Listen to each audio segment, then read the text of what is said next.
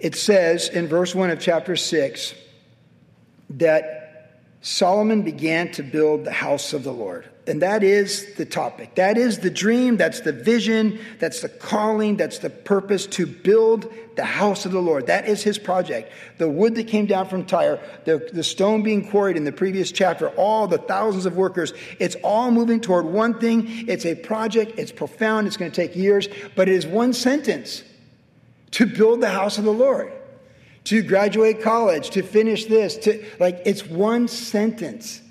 It is one sentence, this task. And of course, we all know the more simplified your goals are, the easier they are to follow, and the more intentional and deliberately focused they are towards specific things, you don't get off track, right? The more you're honed in on just the one thing of a supreme goal, you just come back from that, how you break it down into mid-range goals and smaller goals and how you move toward that. But this is the one thing: to build the house of the Lord. So let's think about this. We've got a little bit of future in front of our life, and the Lord is saying to us tonight, hey, you in WG, hey, you listening to Joey on podcasts or whatever, I want you to build the house of the Lord. I have a project for you that has a stop-start place. It's measurable of what you're doing, and it's for the kingdom. So put that in your mind right now, whatever it might be. Because we just want to get into eternity and just have done nothing except listen to me or old tapes of other teachers or K-Wave and just in and not have it go out. So really, this is an application study coming from Solomon, who was a man of action. Build the house of the Lord. So it says he began. And that's what I want to talk about first, is beginning. There's always a beginning. So we have a dream, we have a goal, we have the objective. We're going to build the house of the Lord, whatever it is that God might have for us. And I was thinking about church history and things people have done, because I mentioned maybe you get a degree, you write a book, you do a TV series, you got to produce 8 shows like Luke Caldwell did with his show Boise Boys. It's a lot of production, it's a lot of stuff, things like that. But in the kingdom of God, I thought of 2 people that are amazing that had stop-start projects. First one is Strong's Concordance. Strong's Concordance is about this thick. And it's every word in the King James Bible in English from A to Z. Adam, whatever. And it goes from there. Every word. Mr. Strong, before we had computers and all this stuff, about 150 years ago, had a vision that for people like me and Charles Spurgeon getting our Bible studies ready, back in his day, Spurgeon, that it'd be help if you could just reference a word to find the verse instead of sticking through your Bible trying to figure it out. Now, I don't use my Strong's Concordance anymore, but it made the cut of books. I gave away almost all my books a few months ago. I'm getting ready for eternity. You travel light. I'm tired of moving books, okay? I've read them all, and they're here, and if they're not, they don't matter. But I kept Strong's because a man in Jesus' name about 150 years ago took the time to write down every word in our Bible, your King James Bible, Old and New Testament, every word in the English language, and put them in order. And he did it, and it was his life calling. And I have it. So some computer or artificial intelligence didn't do this. A man did this for the body of Christ about 150 years ago, Strong's Concordance. It's a lifetime's work.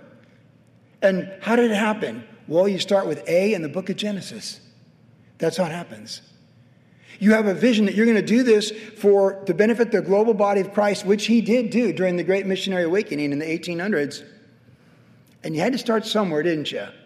Can you imagine the massive task that you're going to categorize every single word in the entire Bible in English from A to Z? Every single word. And you're going to put them chronologically in order so that Pastor Joey in the year 2022, if he wants to and doesn't want to use his smartphone, can open up looking for that reference, all fall short of the glory of God, or all have sinned, Romans 3:23. Well, in case I forgot where that was, I open up my Strong's Concordance, look under A-L-L-L, Romans 3:23. That's what that man did for all of us. It had a starting point, A in Genesis, and Z in Revelation. Isn't that amazing? But what do you do? It's a great idea. How many people had the idea before him? What's the difference why do we have Strong's Concordance and not someone else's concordance? Because he's the one that started the project. You have to start. See, so many people, God puts incredible things on their mind and on their heart and all these things they can do. Like, it took Thomas Edison 10,000 failures to figure out electricity, and look at us now. I get upset when this light's flashing. Goal-specific task accomplishment. Greatness is never cheap, nor is it easy. And to build the house of the Lord for the Lord was a great task. It wasn't cheap, and it wasn't easy. And it requires a beginning. So many people get great ideas and never do anything with them. And many of those great ideas, especially when you're walking with the Lord, are from the Lord. And then, because we live in a negative society with negative news and all the negativity around us, we talk ourselves out of it before you can go through your Fox or CNN news report. Yeah, this great thing God put on your heart. Just, wow. We can do a mission station in Kabul because this is the way we can do it. And you're like, and there it is, and it's so clear. Like, I know I can do that. The U.S. lost the war. Why would we do that? And you talk yourself out of it. That's what happens. That's how the devil works. If we delight ourselves in the Lord, He'll give us the desires of our heart. So it starts with seeking the Lord.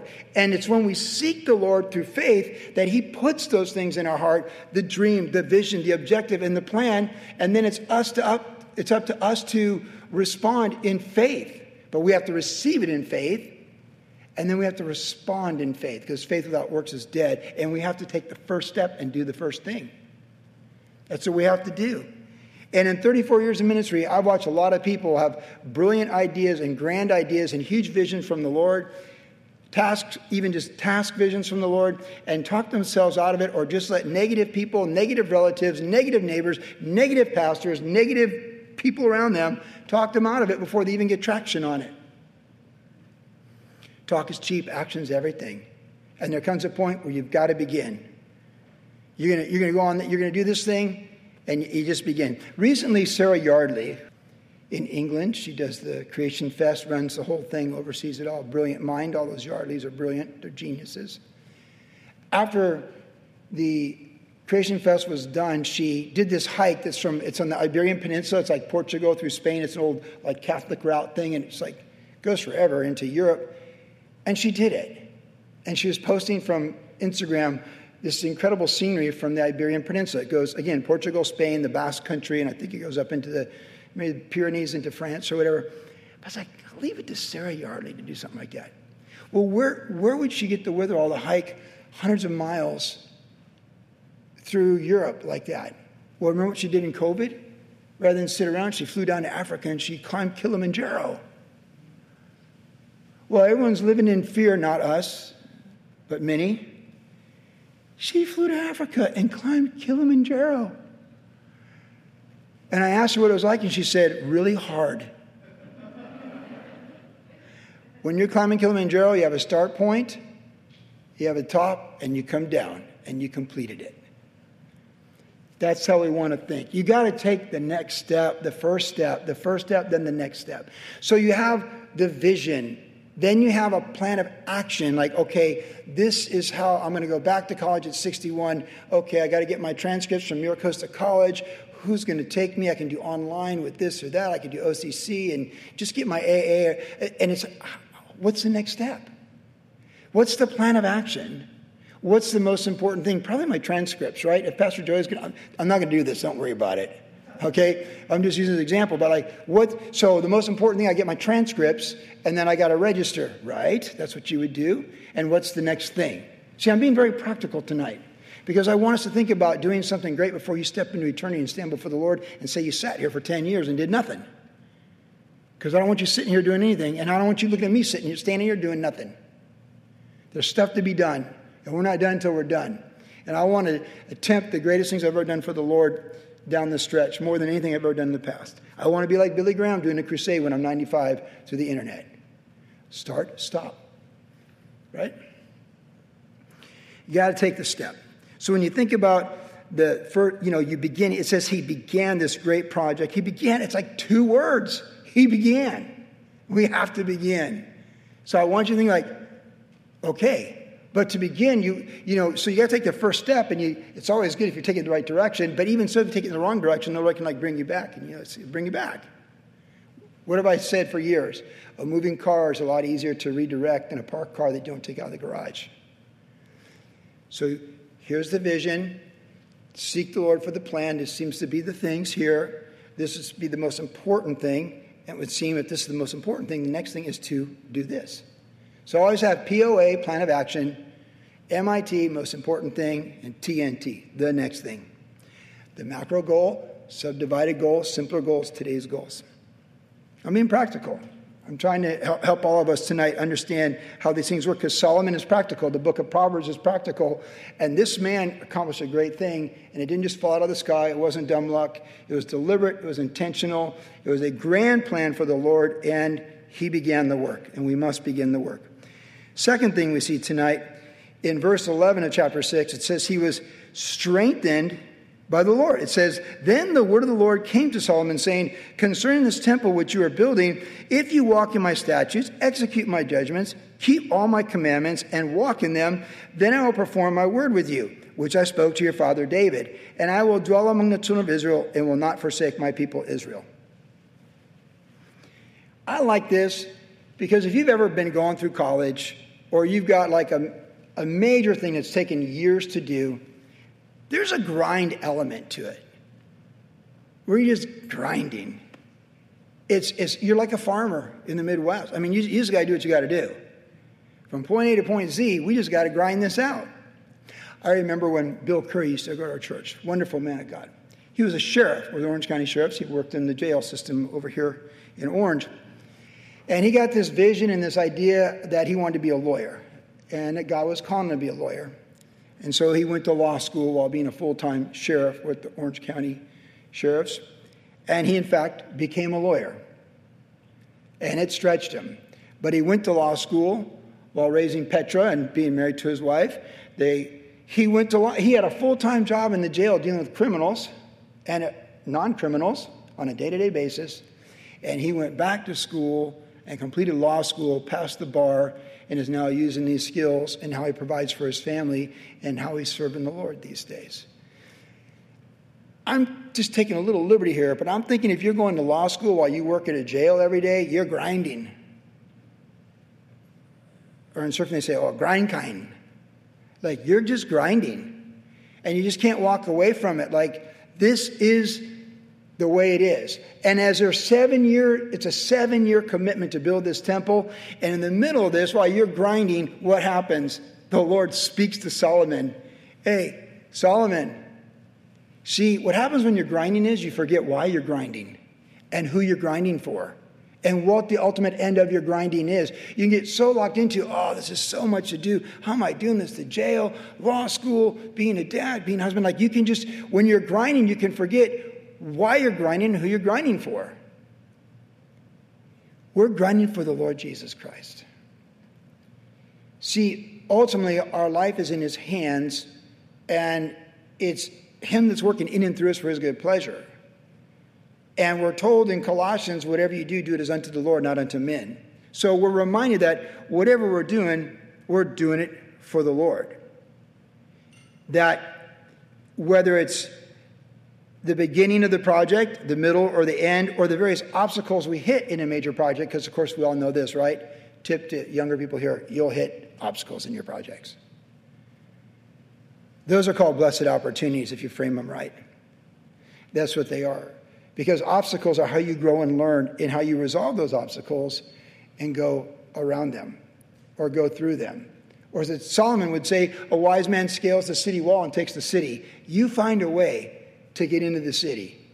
A wise woman, a wise man, they just find another way. Like, you're going to find a way. The obstacles present that. And we grow through those things. And in the middle of Solomon's grinding, in this chapter that talks about 7 years, the word of the Lord came to him. Now, before the word of the Lord came to him in verse 11, he would have already known the law of God, right? I mean, his dad David said, delight yourself in the law of the Lord and meditate day and night. Psalm 1, his dad wrote. He would know these things. He would know the law. He would have the scribes and priests to read in the law. So he had the obvious word of God availed to him. So when he went to work and they're grinding and moving the quarried rocks and doing this and bringing in the olive wood and the cedar wood and all these things and getting all the gold, when they're doing all this in the order of contractors and subcontractors in this massive project, he would know in the morning when he got up, "Hear, O Israel, the Lord our God is one." He could say the Shema, He could, all that stuff, he had it. He could ask the priest to come every day, like, "Lord, bless thee and keep thee, be gracious unto thee." He had all that. But if you've ever been grinding in a major project, again, let's say you went back to college, and in the midst of all that, there's times when the Lord might give you a word, and that's my point here. Like, God came to him with a specific word, and whatever you might be in a task, it's a larger task, and it seems like this is never going to end. Let the Lord come speak to you. We know you got the law like Solomon. We know you can read the Shema every morning, but isn't it nice when the word of the Lord comes to you and says, "Hey, I got a word for you. Just stay on track. Don't get discouraged. Don't check out because of this professor or because of this boss or whatever. Stay on track. I'm with you. Just walk in my ways, keep my statutes."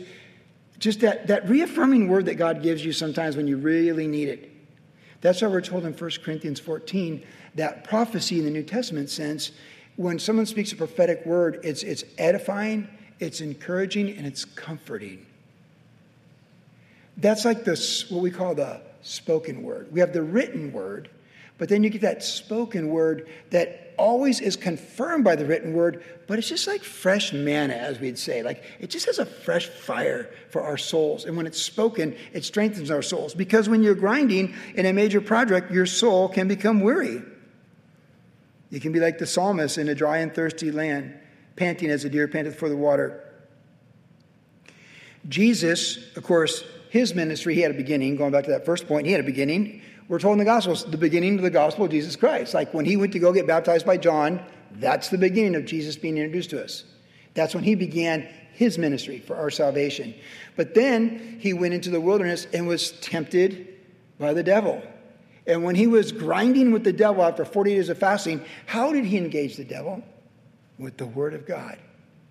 What was his strength at his weakest point in his humanity?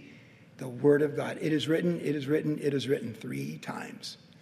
Then throughout the 3 years of ministry that Jesus had, with just the wear and tear of the Pharisees and the scribes and the Sadducees, they just never relented. Plus the frustration of the apostles not learning lessons. It's like, "Oh, where's your faith? Where is your faith?"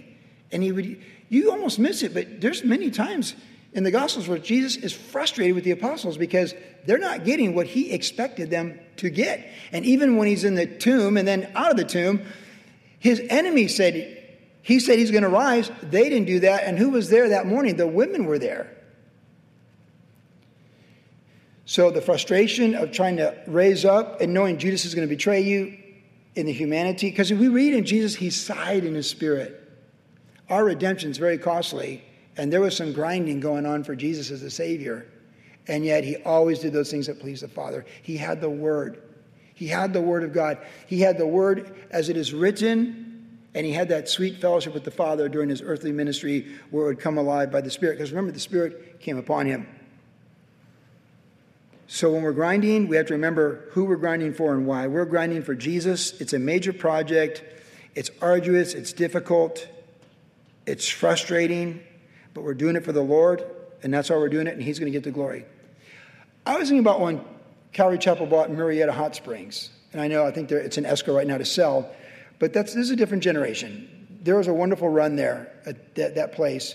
And in the 90s, the Calvary Board of Directors bought that facility. It was totally run down from what it was in the 30s and the 40s as a resort. And they did all that stuff. And think of the grinding, like contractors, the city council, and when there's money, everyone wants the money, particularly politicians. And think of the plumbing you had to do with all the sulfur springs, the electrical work, all that stuff. And what we know now that I never thought much about is in 20 years it starts to break down again, right? But the Calvary Board, Pastor Chuck, they fought through that, and they got that thing done. And some of you enjoyed women's ministry events there. Some of you enjoyed retreats there, men's conferences. Some of you enjoyed pastors' conferences. And by the way, little known fact, if you ever walked in that main sanctuary, there was a dove made of bricks. Those were our bricks. Me and Jennifer's bricks. The house we bought in Costa Mesa had original bricks on the back porch. The guy who did work to replace that, he was a good friend of Chuck's, and they were redoing the entryway, and they took our bricks. And so I'd go out there every time and go, like, this is my bricks, man. This is my bricks, boy. Who knows what they are now or where they are now, but you know what? They served their time. We don't have to worry about what happens after we're gone. We pass the baton, the next generation they got to figure it out with the Lord like we were figuring out with the Lord. But the point being is, the word of the Lord comes to us in our grind, and it's a source of comfort, and we should receive that comfort. We stand on the word when we're doing the great project, and we're frustrated, and we've got these things going. It's the who we're doing it for and why, for the kingdom, and we find a way, and we just keep going forward. That's what Jesus did. We're told in Luke 9, he set his face like flint toward Jerusalem. And when we got a grand task to do, get it done with our face like flint toward Jerusalem. The third thing we see is in the next chapter, in chapter 7, in verse 51. It says, so all the work of King Solomon had done for the house of the Lord was finished. Hey, he finished. Again, I mentioned at the beginning of this study that there's a start, stop. It's a 7-year project. It's easy for us. It's like Tuesday night, it took 55 minutes to do the study, and we read about what happened in 7 years. To the details of the design, the woodwork, the artistic, all that stuff, we read it. But there comes a point where the work is finished. There's a point when it's done. But there's a completion. There's even hopefully a day where you shake hands with your contractor and say, thanks, man, great job. There's no more work to be done. And if you got a problem with the lights a year and a half later, that's your problem. So call a light person, right? Or if it's your plumbing, you call Devin. Sorry, Devin. But, they did the job, they finished it. You do the job, you finish it. It's completed. When Paul the Apostle, with his missionary journeys, they were somewhat open-ended, but there was completion because when he went out, he would come back and he always was on the Jewish calendar, Passover, Pentecost. So he had incremental goals on his journeys and where he wanted to be, and he'd come back and report to the church in Antioch all that God had done. And in a sense, that's when he sealed the fruit of those journeys. That project was done. Those churches were planted. The goal to plant churches in modern Turkey, which was the first missionary journey, Acts 13 and 14, was done. The churches were established. And they went back to every one of them on the first journey. They went like a horseshoe and went back and put elders and leaders in charge of the churches. And then they returned to Antioch and shared the report. They had completed that. That's why in Romans 15, when he's wrapping up his third missionary journey, he says, now longer having a place in these parts, I'm headed to Jerusalem first, then Rome, and hopefully Spain. And when I've sealed this fruit, that's how we refer to it, sealing the fruit. It's actually, Brandon is here tonight, Pastor Brandon. He was my assistant coach with the U.S. surf team for a couple of years. And we taught all the surf kids to seal the fruit. So all these kids say, you got to seal the fruit. You got to close the deal. You got to finish the job. So in surfing, sealing the fruit was finishing the last turn, particularly at Huntington. Like you do all this stuff, and you got to stick. It's like gymnastics. You got to stick your landing. So we use that term as a coach all the time. Seal the fruit. Like we're not done till we're done, till we're on the podium and this contest is over. Like seal the fruit. And that comes from Paul the Apostle and the Holy Spirit in Romans 15. So when you seal the fruit, that means you finished the job. That means you're done. That whatever that grand task was that you set out to do. Hey, if you went to YWAM, because we worked with YWAM down in Chile with our good friend Nathan Anderson, these students would come in, and what they did is they did they had a couple different programs, but one was they did 3 months of academic training there in Pichilemu, Chile. So they took multiple classes, basic introduction to New Testament, biblical, major theological themes, stuff like that. And then the next 3 months, they'd go on a mission trip for 3 months. I remember one year they all went to Uruguay, right through the Andes on the other side of Chile, and there you're Uruguay, and you do 3 months of ministry in Uruguay. Then they would come back, and it was done. You did 3 months of training, and then you did 3 months of sharing, and then you came back and you sealed the fruit. You sealed the fruit. So when we think about something grand, a grand task, a huge vision, whatever, in the end, and let's say I stuck with USA Olympic surfing, and I was still the USA Olympic coach. I'd be 3 years closer to 2028 in Los Angeles. But that whole vision, so whether we got someone on the podium or not, or I'm just there going like, wow, 10 years of my life for copper, or for fifth, right? I mean, fourth and fifth are the worst in Olympics, right? They really are. But anyways, that would have sealed the fruit. So often with athletes, they say there's their final season, right? You just know it's their final season. Or a coach says they're going to retire at the end of the season. They're transitioning to the new one. They're going to seal the fruit. That's what you do. You seal the fruit. So we begin these great projects. We're comforted and strengthened by God's word practically and even supernaturally for the refreshing of our soul while we're grinding through that project. But there comes a time and a day where we finish it. We graduate. We're done. Now, I mentioned Strong and Strong's Concordance earlier, but another person I want to mention is Hudson Taylor, the great missionary to China, Hudson Taylor. This is the most amazing story, and some of you know elements of the story, but you may not know all of it. But the great missionary who really changed the world, Hudson Taylor from England, his dad was a pastor in a small village in England. He went to India, and he just changed it all up. Because missionaries looked colonial back then. They looked different than the Chinese or the natives or whatever. But he immediately put on Chinese garb, wore his hair like Chinese, and became one with the culture. He wanted to remove the Western elements of Jesus and really just get Jesus of the Bible to these people and not make him a Western Jesus. Way ahead of his time, because now, obviously, most worldwide missions do everything they can to not make Jesus a Western Jesus. Okay, so he was 140 years ahead of his time. In fact, he was ostracized by most the established missionary organizations and communities because they saw him as lowering himself to dress like Chinese and have his hair braided like Chinese and actually learn Chinese and speak Chinese and to go out and be among the Chinese. His vision was to take the gospel of Jesus Christ to millions of souls, because China's 1 billion people, and even then it was a lot, to hear the gospel for the first time. He had a vision of people dying and going to eternity having never heard of Jesus or his redemptive work. That's what moved him. That was his passion. So his goal was the Inland China Mission. Inland China Mission was the name of the ministry. And his goal was that there's a missionary station in every province of Inland China. Think about that. You have corporate people in America or in China who think how they can distribute products in every province of China and make money and make merchandise of people, consumers. This guy, 140 years ago, left every comfort of the Western world to be ostracized and have his life constantly threatened by the Chinese as well. He survived the Boxer Rebellion in 1901, 1902, when a lot of missionaries were killed. He buried children who died there in China. He buried his children in China. I'll not give the Lord that which cost me nothing, is what David said. But he came back to England, took a boat full of people on the ship, the Lemuel, if you know the story, and he brought a bunch of people back from England, raised up troops to reach every inland province of China. He was delegating, like we talked about a couple of weeks ago, with Solomon people.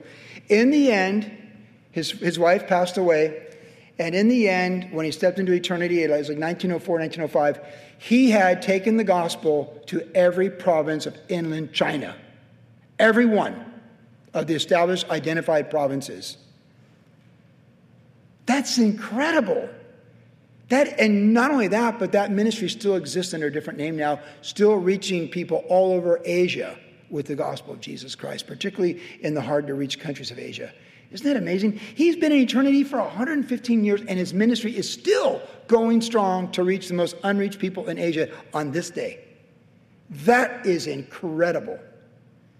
But he had to stop. For his entire life, burying his children, burying his wife, going back to England, bringing missionaries back, all the drama of those missionaries, and there was drama. In all of that, his vision never moved from one objective: a mission station in every inland province of China where no missionaries had gone before, and he succeeded before he stepped into eternity. How inspiring is that, WG, tonight? That is way big time. That's the real deal right there. And that ministry was so strong and so spirit-led, 115 years later, it's still going strong with a bigger vision. Which brings us to the final thing. So seal the fruit, finish the job. What did Jesus say on the cross, by the way? It is finished. Yeah, there's a start-stop. The reason Jesus didn't live on planet Earth for 10 years from beginning of his ministry at 30 is because it was finished after 3. It was fulfilled in 3 years. So what if we're like Jesus beginning our ministry and we have 3 years and then we're like, whoa, eternity, it's finished. What are we going to do? We're going to always do those things that please the Father? We're going to set our face like flint toward Jerusalem? For this purpose I've come to give my life? I hope so. I'm looking in the mirror. I see you, but I really see me in the mirror.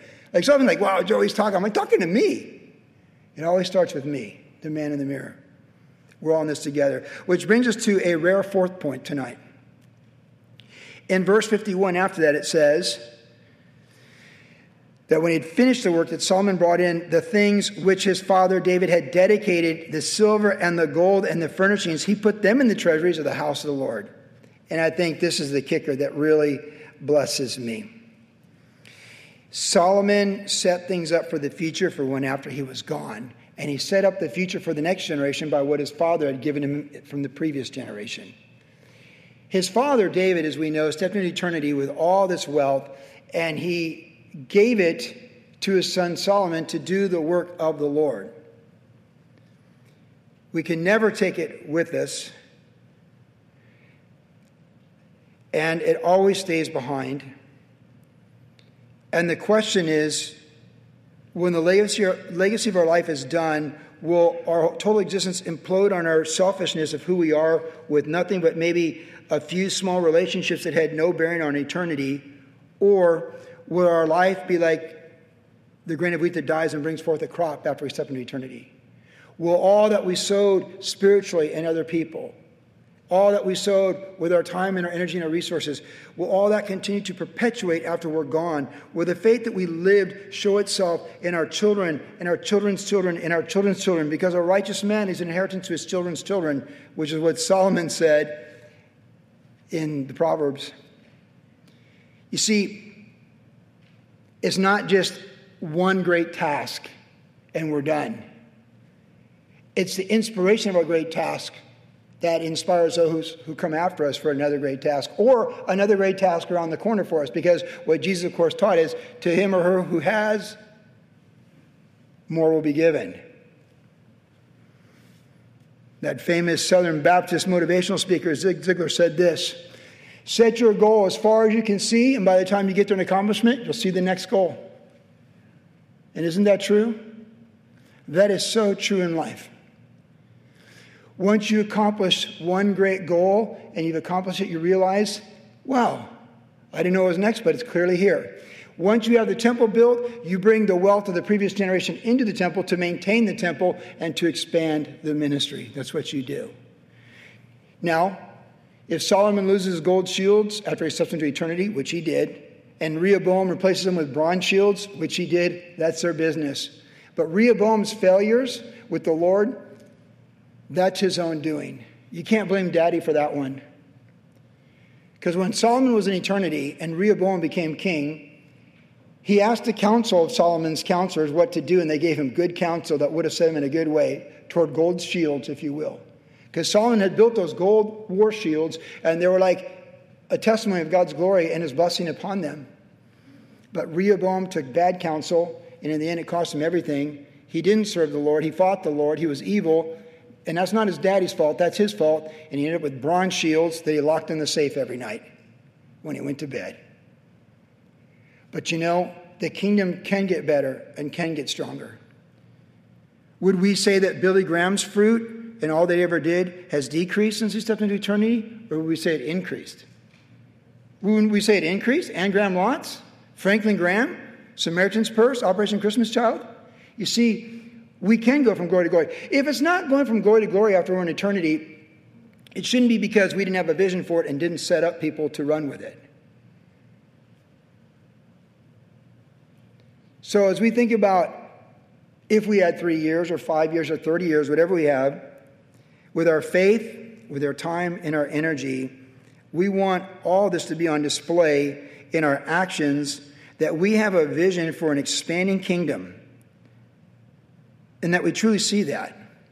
So it's not just to arrive at the completion of one great task and say, well, I've arrived, now let's eat, drink, and be merry, for tomorrow we die. But I've arrived and I've learned so much to get here, and now look where the next thing is where I'm going. Like the Bible says, we're going from glory to glory. And you see, if you've been entrusted with one great task and you complete it, then you can be entrusted with other great tasks and just keep going forward. By the time Pastor Chuck stepped into eternity from Calvary Costa Mesa, you think what God entrusted him with. A little church on Sunflower, then a tent on a piece of land, then the property, then the Logos building, the Caris building, Twin Peaks, Murrieta, Green Valley, Brazil, Vita, which of course housed all the refugees from Ukraine just a few months ago. I mean, like, it goes from glory to glory. Like, that's what we want. So we want to think about being up for the grand task and what it is, and asking God for the vision and being willing to go for it. That we're willing to begin, first of all, to get the dream, to catch the objective, catch the goal, what it is, and really let the Lord confirm it. And then let him build the plan and show us the roadmap, at least the most basic thing, the next thing, and to get started. And let him strengthen us through it, to not walk away, to see it through and finish the project, no matter how arduous or difficult it is, to see it through and complete it, to finish that project, and in so doing, pass on a future legacy for the next generation. That's what's so amazing to me about this last verse, is he received this from his dad, but it belongs to the Lord, and it's in the temple, and it's there for when he's gone. It's there for the next generation. That's why he would say in Ecclesiastes at the end of his life, hey, when you wake up in the morning, don't say the wind's blowing the wrong direction or it's going to rain. Say, hey, let's cast our bread upon many waters, for you don't know from which end it's going to return. That's what he said at the end of his life. And to seek the Lord in your youth and fear God, and that's the beginning of wisdom, and to obey his commandments. That's the whole matter of it all. That's not that hard, is it? So I encourage us tonight to think about that grand task that maybe you're in right now with the Lord. Not to be discouraged in it, but to take strength in the Lord. Or that grand task that he keeps putting on your heart that you just can't shake. Because he's going to give it, he's going to reaffirm it. But to him or her who has, he gives more. So if we reject it, and without faith it's impossible to please God. So we got to come to him with faith, and we got to receive those visions with faith, and we got to grab it by faith and then let him confirm it by his Spirit. Because, again, this future ending when we're gone and what's left behind us, and there's more treasure in the temple than when it started, Jesus himself said, to him who has, more will be given. But one of the most amazing things he said in the end of his earthly ministry is, greater things you'll do than I did. You ever think about that for the church? Like he said, you'll do greater things than I did. And he gave us the Great Commission. And people like Hudson Taylor, they're all in with their entire life. And I definitely have not been all in with my life. But I figure, you know what? I don't got much left, so might as well be all in right now, huh? And it's kind of like if you're in the game, just all right, here you go. I mean, till you, that's it. Finish strong. Because one thing for sure we see in the Bible is most people don't finish strong. So that's an encouragement to us to finish strong, even the human experience. Jesus has promised greater things. So even as he stepped into eternity, he said, it's better for you that I leave and I send the Spirit, and he'll guide you, he'll bring remembrance, and he'll equip you for all these things. So as far as I'm concerned tonight, it is a glorious vision in front of us. It is an expanding kingdom. God's given us a future and a hope. His thoughts for us are not evil, but a future and a hope. Thoughts of peace and to prosper us. And as I said last week, he promises us peace, protection, and prosperity, to be fruitful. And that's what we want to be. Get a big vision. Ask the Lord for a big vision, and ask for him to strengthen your faith for an even greater vision than the ones you came in here with tonight. In Jesus' name.